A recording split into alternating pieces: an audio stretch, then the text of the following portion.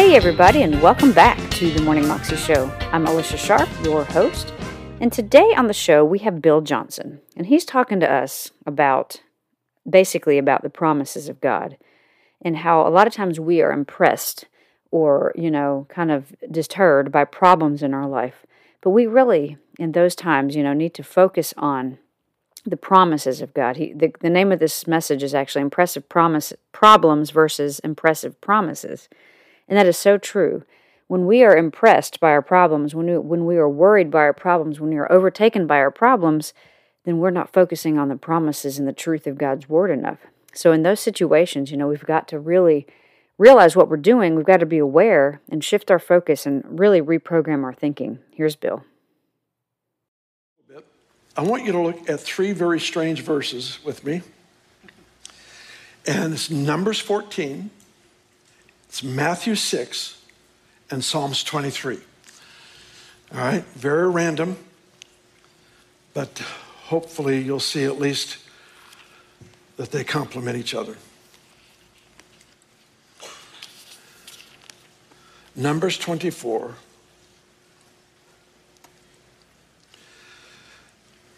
Interestingly, this is a fascinating subject. I know I've heard Chris and maybe some others touch on this just a little bit in recent months.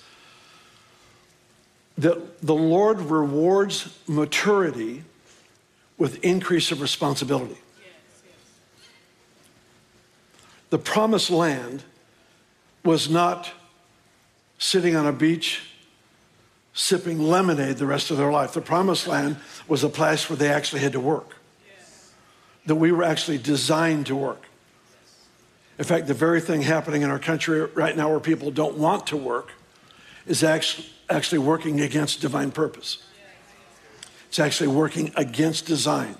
It's like using a crescent wrench as a hammer. It'll work. It just wasn't designed for that. Now, if you're unable to work for whatever reason, much blessing and grace to you. I believe we're supposed to care for people that can't. But the point is, we got a spirit that's been loosed in the nation in this day where people are looking for opportunities to not work when actually the fulfillment of our design is found in work. All right. I feel better about that too. That one's free as well. All right. Let's get back here. My assignment today is just to meddle and cause problems. So I'm looking for every opportunity. So Israel was given a promised land. And your future is defined by promises.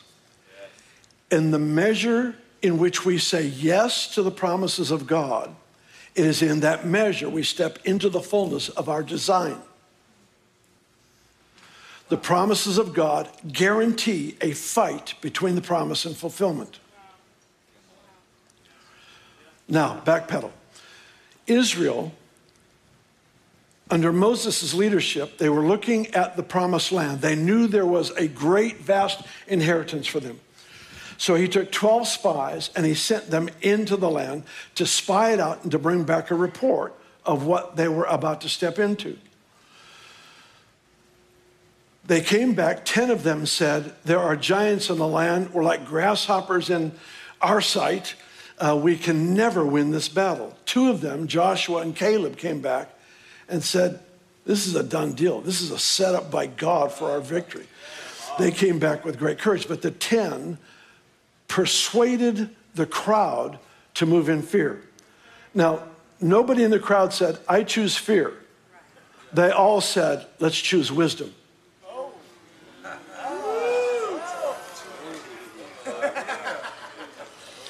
Because fear masquerades as wisdom. The 10 spies did not come back with lies. They came back with truth, just not the whole truth. They came back convincing people of something that was inferior to what God has said. And what God has said over your life is what we must feed our heart on. If we feed our heart on just simply the facts, we will react in fear and never recognize it as fear. We will consider ourselves to be people that move in great wisdom. And I'll tell you this, if you move in fear, all of your friends, if you live cautiously, your friends will call you wise. You just won't move many mountains. It takes courage to confront and to face what God has put in front of us.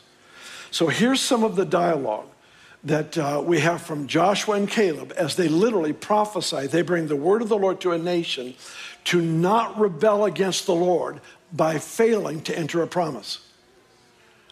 Let that phrase just run through your mind for a minute. To not rebel against the Lord by failing to enter a promise. All right. Verse 9. Only do not rebel against the Lord. Oh, I just heard that recently. Do not rebel against the Lord, nor fear the people of the land, for they are our bread.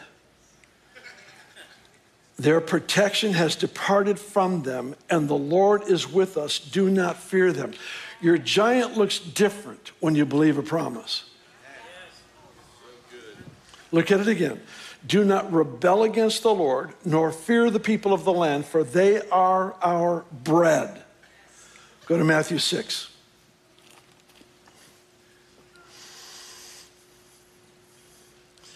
Verse 11. Give us this day our daily bread.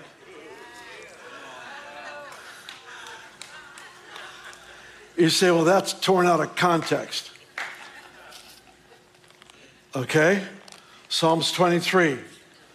You prepare a table before me in the presence of my enemies.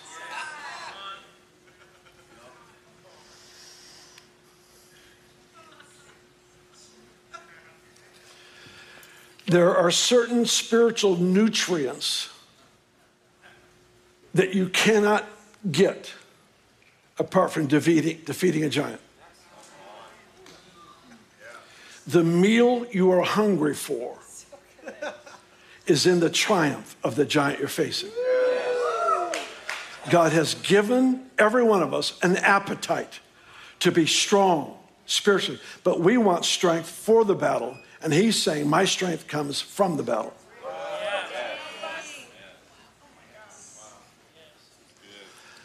They are bread.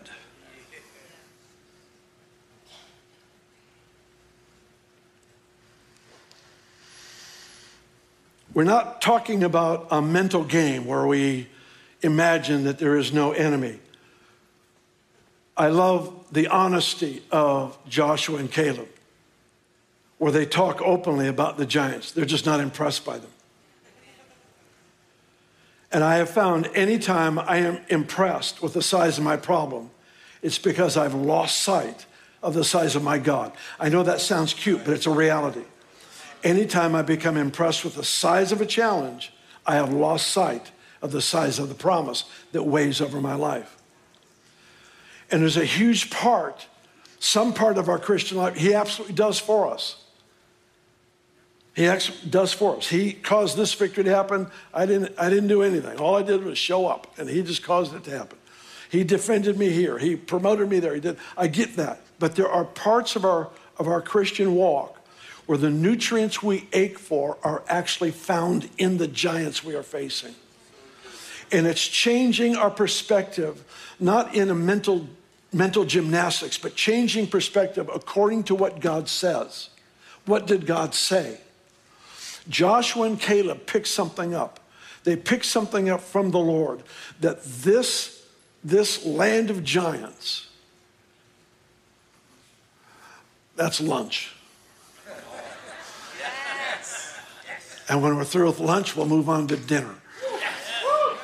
This is our food. That was Bill Johnson.